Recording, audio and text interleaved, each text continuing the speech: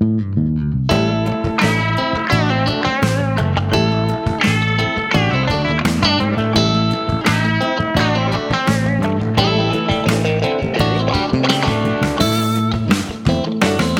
to If the Spark Could Talk, a podcast about bartenders and the stories they have to tell. We'll learn about their creative process, their favorite cocktails, as well as the storied history of cocktails, spirits, and bars.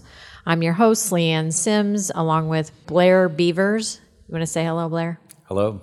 And producer Greg Hansberry.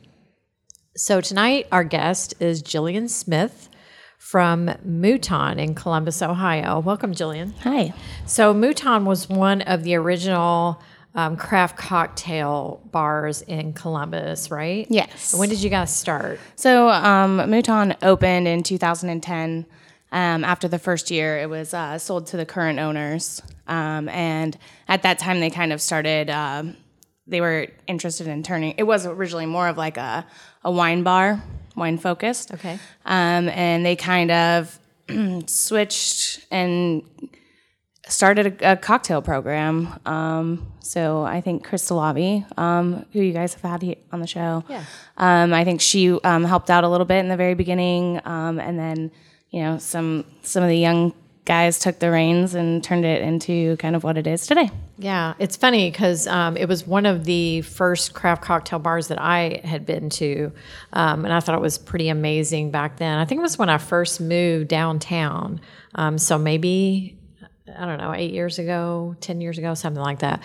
But it's a small space, so It fills up quickly, but it's a great, and you guys have great little small plus charcuterie. Yeah, we do cheese and charcuterie boards, and the bread comes from the bakery that's around the corner, Laughlin's, and we love Laughlin's. Yes, we have desserts also on the weekends. So one of the things that I remember is you're also on our cocktail tour, and the first tour that we did with you, you gave our guests this amazing Bloody Mary popcorn. Oh, yeah. I can't get that stuff out of my mind. It was the most amazing popcorn ever. It really tasted like a Bloody Mary. Yeah, it did. We don't really do that very often anymore, but that was fun. Yeah, it was so delicious. So you won a contest recently, a cocktail competition, Yes. Espelon Cocktail Fights 2018. Yes, my partner PJ Ford from Light of Seven Matchsticks, and we won the regionals. So now we get to, they're going to take us on a little trip to Mexico for Day of the Dead. Oh, that's amazing. awesome. Yeah, so all the contestants, it's kind of nice. We get to go meet each other first.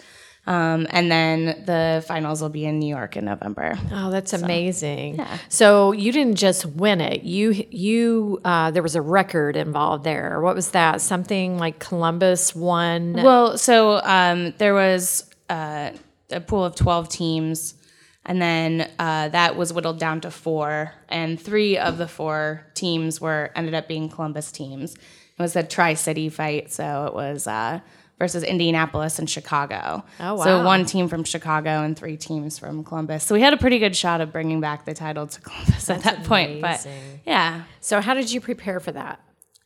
Well, it's a really fun competition. Probably the most fun that I've ever had at a competition. You pick a theme and dress up. So PJ and I sat down and we both had like a couple themed ideas, kind of like duos. And we talked through a few and ended up with, we did Super Mario themed. So he was Luigi and I was actually Bowser. And our cocktail was called Princess and the Peach. And so it was pretty interesting. So we kind of built the cocktail together. I know a lot of people, I think, you were able to submit and pick a partner later. And I think a lot of people did that. PJ and I actually started off, like, we came up with the idea together. We made the cocktail together. So he kind of like threw out some ideas, peach, and we ended up, he wanted to work with tamarind, and I threw cilantro in there and some salt, and that's kind of how it went. And what was the tag team part or aspect of the competition? So it was kind of a chopped style competition. So the first round, you came out and you had to do kind of an intro. So they there was stairs at this place, so they had us actually coming down the stairs. It was really funny. So we came in and they had, a song playing. We got to pick our own song, come in, do What a was your little song? skit. It was like a remix of a Super Mario. And so we actually came up and we did he had a blow up costume. So it was Mario riding Yoshi. We actually accidentally ordered him a child-sized costume. So it got even funnier because we had to cut the back of it, but still make it. Anyway, it was pretty funny. We looked pretty ridiculous. So then we got to make the cocktails for the judges. We had 5 minutes to set up our bar, make 4 cocktails, and present them. And that was kind of them getting to see our skit and our personality and the theme of our cocktail. And then it went into a chop style. So they didn't even tell us. We weren't even allowed off stage. So we were the first ones to go. We went against another Columbus team. And they were like, pick A or B. And I was like, A. PJ's like, okay, B. Yeah, all right. So they blindfolded him and put noise-canceling headphones on him. So he had no idea what was going on. They came up and spun a wheel with they picked 2 words. And then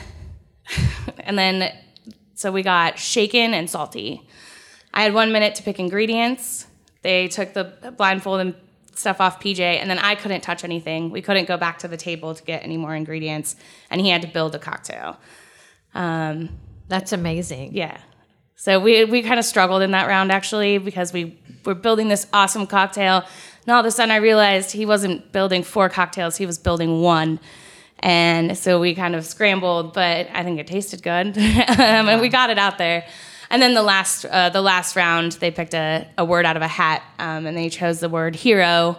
And so you had to team up and make a cocktail based on hero. We ended up doing a Star Wars theme, dark, light versus dark, and yeah, Fun. That's so cool. And you had to use, the only ingredient you had to use every time was the Espolòn tequila. Yeah, we got to use any of their products, or any 3 of their tequilas. We had to use 1.5 ounces in each cocktail. So That's amazing. yeah. So when you go to Mexico, so do you get to take a friend, or is it just you and... It's just PJ and I go, Okay. and then all the other competitors will be there. Fun. So that'll be nice. It's gonna, networking is really important when you're competing. It's one of the most fun parts is meeting people from all over. So it'll be nice to be able to go and meet them first, and then that way when you go to the competition, because you're kind of tunnel visioned when you're in competition. So when you meet people, there's a lot going on. You have to stay focused. We're already going to know these people. We'll already have stories and stuff. I'm really excited. That's fun. Yeah. Really fun. So how did you get started as a bartender? I was always kind of interested in it. I've worked in restaurants for a very long time. And I kind of bartended some weddings at a country club and did some bartending at a country club for a little while. And then when I was working at Natalie's Coal Fired Pizza, they started getting a little more interested in cocktails and doing barrel aging, and I kind of took that over as my project, and then just pushed myself back behind their bar, I guess, and yeah, so. So how much, do you create the whole menu at Mouton, or is it a collaboration? No, Or how that's does a that work? collaboration. There's there's quite a few cocktails on our menu that are kind of maybe Lost Classics or other modern stuff that other bars have done, and some of them are originals, probably about half and half. Okay. What do you like working with the most? What's your favorite base spirit? Spirit. Do you have one? Probably gin. Gin. Yeah. We like gin I like too. the shaken gin cocktails. Yeah. But Okay. So I'm speaking with you of, on that. yeah, I'd like mine stirred. I Well, love for just martini. a crisp martini. Martini, Yeah. sure, but I do love an aviation. I love True, a yeah. gimlet. there's just so much stuff you can do with gin. Yeah, it's true. And it's funny because so many people don't like gin. That's the biggest Right. thing we hear on our cocktail tours. Oh, not gin. I had a bad experience. I don't want gin. I get that And a then by the end, people are like, wow, I didn't know I like gin. Yeah, we get that a lot. We don't have a lot of vodka or anything on our menu, but we have a really heavy gin heavy menu right now. so getting people like just, you know, they're like, oh, I don't know, but I really hate gin. And I'm like, well, you know, we have like a split-based slow gin and Navy strength gin cocktail, and pushing them towards that. And all of a sudden they realize they don't hate all gins. Slow gin. That's a blast from the past. So that went away for a while, right? I mean, yeah, kind of. That was, so my parents, they don't drink at all, but they would have parties every once in a blue moon, and they would serve everyone slow gin. And back then it was like this syrupy, just gross cherry stuff. And we would go around the table after the adults like left the dinner table, and they would leave their glass of time. We would drink the rest of their slow gin. And then we'd sneak into my dad's little bar. He had like 3 bottles in it. It was like cold duck and slow gin, and we would drink the slow gin. It was like cherry. It was like Luden's cough drops. You know what those are? So then it went away for a long time, and now it's back. So I don't think I've tasted it since it's come back on the market. I'm sure it's much better than it was back then. Probably. I certainly hope so. So speaking of cocktails, you're going to make us a cocktail. I am. What are you going to make for us? I'm going to make an Ango Collins. So just real easy, equal parts Angostura, lemon, and simple syrup. I've never had a cocktail made just with Angostura bitters. It's so good. I love bitters, though, so I'm pretty excited. So we're going to take a break. We're going to make a cocktail, and then we'll come back.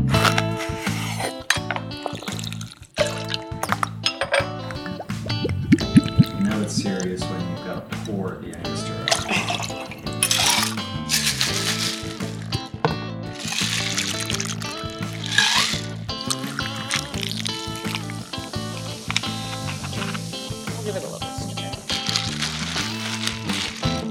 And we are back with an Ango cocktail. Is that what we call this? Yeah, it's an Angostura Collins. Okay. Cheers, everybody. Cheers. Angostura Collins.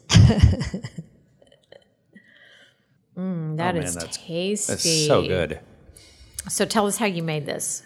It's just so equal parts lemon juice, simple syrup, and Angostura bitters. Top it off with club soda. That's pretty much it. The first time that I ever had this cocktail was actually at Porco Tiki Lounge up in Cleveland.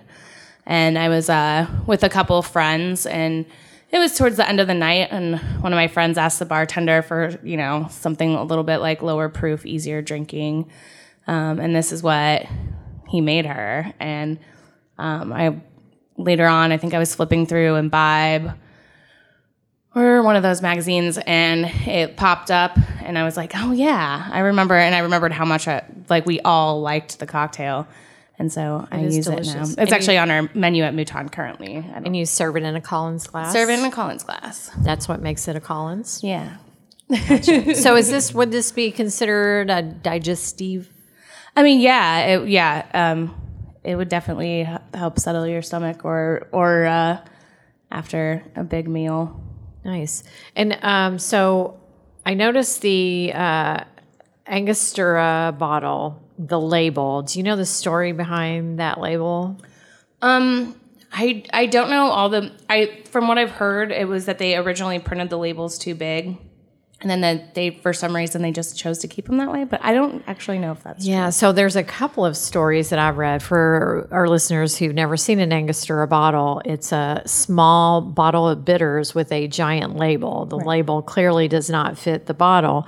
And the story that I've read a couple different stories, but one of them that makes the most sense to me is the person who was in charge of purchasing and printing and all that at the Angostura company accidentally ordered the labels that were too large when they came in. You know, that stuff costs a lot of money, and they were like, oh, these are too big. And he was like, no, I meant to do it because that's going to make it stand out on the shelf. So that sounds believable to me. I will say a lot of people comment on the label. Yeah. So that's how you remember it. So I guess it did work. But I think you'd probably remember it because it's delicious, but whatever. So you've been a bartender for a while. Mm-hmm. So you must have some stories that you would want to share about the crazy business that you're in. Give me a story. I mean, I feel like most of my stories end up being like game day drunk people stories, because for people who don't know Ohio State football, being someone who was originally not from here, I was from California and moved here. And I remember my first Ohio State game day, I went to the store and there was like nobody in the store. And the game was playing over the speakers. And I'm like, what is with everybody? And then you learn, like, I mean, it is such a big deal here. And people love to tailgate and party on game day. We're both transplants too, so Yeah. it was new to us when we first moved here. It's hard to understand unless you actually, Right. live here during it. But it was, I think it was my first year working at Mouton, and I was making drinks on the well. This couple came and stood in our service well, and he seemed okay, and she was pretty drunk. So we gave her, we have little glasses for our water, but we just gave her a big glass of water, and she was like, okay, well, she's not going to get served. Let's see how this plays out. And she finally she grabs a lemon out of my garnishing bowl and takes a bite out of it. And she goes, "That's a lemon." And I was like, "You are right. And that lemon is not for you. And you drink your water. You're not going to be having a drink with us this evening." I don't know. I always feel like that's one of my funny. It was kind of shocking. I'm like, what did you just do? So how do you do that? Like that must happen. How do you know when you need to cut somebody off? And how do you do it? I would say that a lot of the times that people don't get too upset about it because they know that they're too drunk. Mostly it only happens to us. Like, on weekends, our cocktails are very strong. I mean, most cocktails and most cocktail bars are very strong, and people don't always realize that when they're drinking them. Until they stand up. Yes. But I mean, it's our responsibility to kind of provide a space for all of our customers, so not to have a good time. And sometimes a drunk, belligerent person, if they're affecting other people's time, sometimes you have to ask them to leave. Mm-hmm. It's our responsibility to safely serve people. So if someone walks in and they're visibly really intoxicated and shouldn't have another drink, I don't want to serve them a drink, because once I serve them a drink, then I'm one of the people that have overserved them. And if something happens to them, or, they get behind the wheel of a car and something happens, like, we're responsible for that. Mm-hmm. And so I always remind, especially my young bartenders who sometimes have a hard time with it, I always, remind them that it is our responsibility. And if we serve them a drink, then, Yeah, there's an actual law on the right. books. I can't remember the name of it right now. It escapes me, but there's an actual law that you are responsible for serving safely. And some of my young bartenders don't actually know that. And so I have to explain to them, look, if that person gets, hurts somebody, or, if they say I was drinking at Mouton and you're the bartender, you're the person that gave them the drink, you can be held responsible. Mm-hmm. So I think it's very important to really, it's not a fun subject. I can tell you that. It's not a fun. Oh, I'm sure it's got to be awkward. But we usually talk about it. The staff will kind of come together. So if someone will say, I don't think this person should have another drink, I don't know that we should serve them, we'll send someone else over to the table to kind of check out the situation. And we usually collectively decide as a team, no, we're not going to serve them. And do you ever just give them what they think is a cocktail, but really just give them Sprite or whatever and not charge them for it? I don't think that we've done that.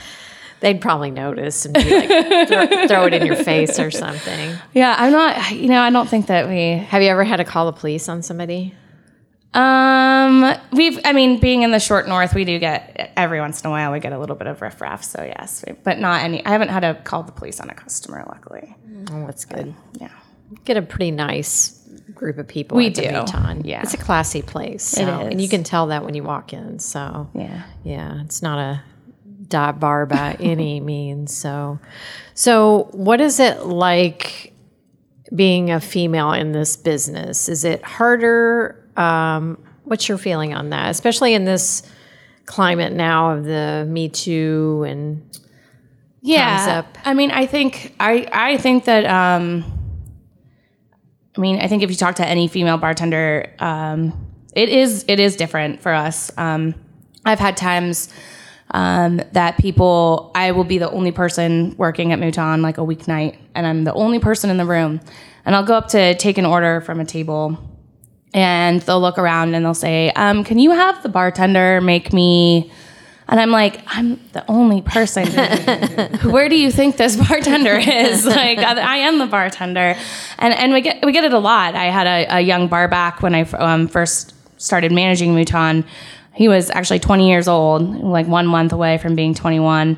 And constantly people would say, can you ask him what whiskey he would wants to put in my drink? And I'm like, he's 20 years old. Like, he doesn't know whiskey. Yeah. I mean, there's a lot of people that just don't think, luckily, well, I wouldn't say luckily, but right now and for like probably about the last year and a half, Mouton has had a mostly female staff. We have one guy right now that works 1 day a week, and the rest are all girls. So we see less and less of it because there is no one for them to look at and say, I think, World Class just ended today. And Laura Newman from Alabama was in the top 4. And if you read any of her stuff, like on Facebook, she wrote this thing that said that she walked into a bar in 2012 in New York, was one of her favorite bars, and asked if she could ever get hired. Like, she wanted to be a bartender, inquired about a job, and they told her that they don't hire female bartenders, but she would make a good cocktail server. Wow. And like, here she is, she was top 4 at World Class this year. That's just insane. Yeah. So it is different. I don't even see how that's legal. I mean, it isn't. Right. But they just do it because nobody probably talks about it. Nobody knows. Wow. Well, they're lost. That's what I say. Yeah. So. I mean, I think you don't see as many female bartenders. I think you're starting to see more and more in Columbus. I mean, I was trying to think today. Like, we do have quite a few. But I think why they stand out to me is that it's not like there's a lot of them, but the female bartenders that we do have in Columbus are pretty kick-ass. Yeah. So. Yeah, I totally agree with that. Like, when I was thinking about, before I came, I was thinking about all the female, and I was like, well, they're amazing. So are they. Like, I think like a lot of the ones from Curio. Right. I mean, Annie Williams won Bombay Sapphire last year. Right. So. That's amazing. Yeah. You have Rebecca Monday and Crystal Lavi, people like that. So I think a lot of our females in Columbus are pretty badass. But. Yeah. And you're pretty badass too. Well. So what is your, did I already ask you what your favorite spirit is?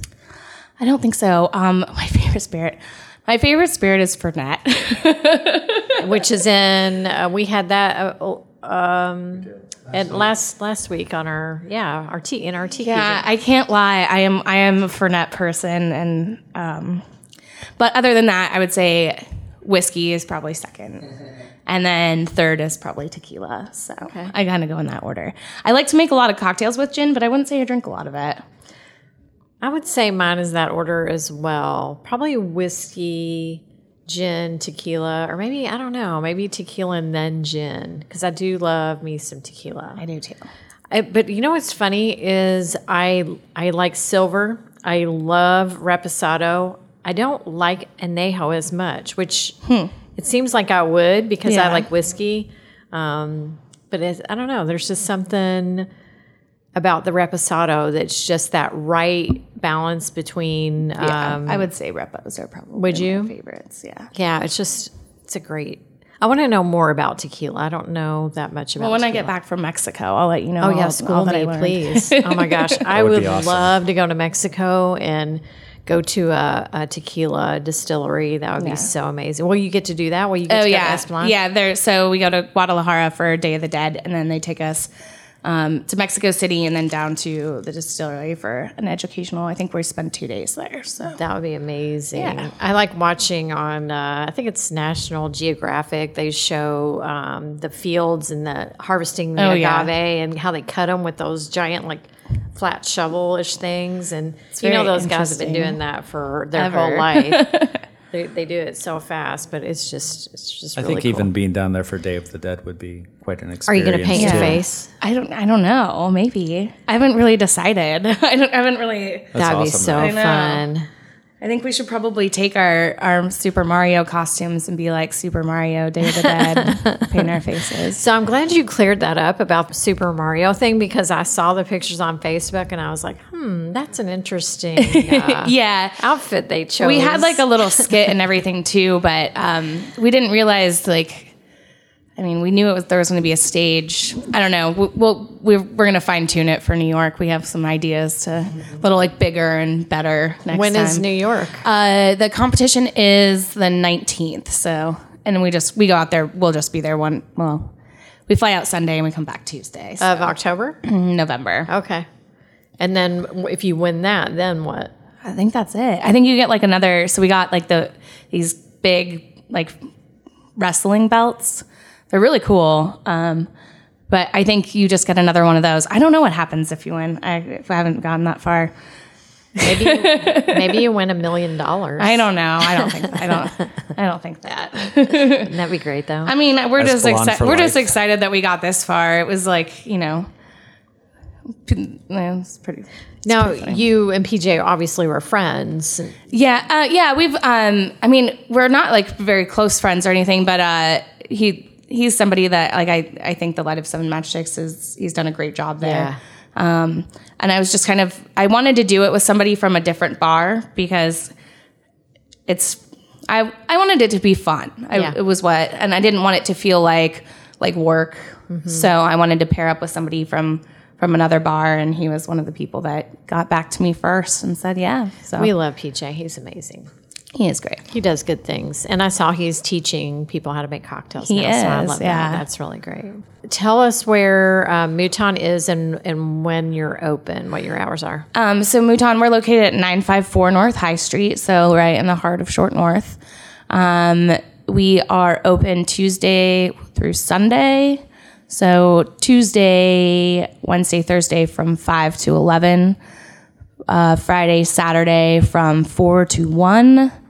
And Sunday from 4 to 10. Do you guys do happy hour?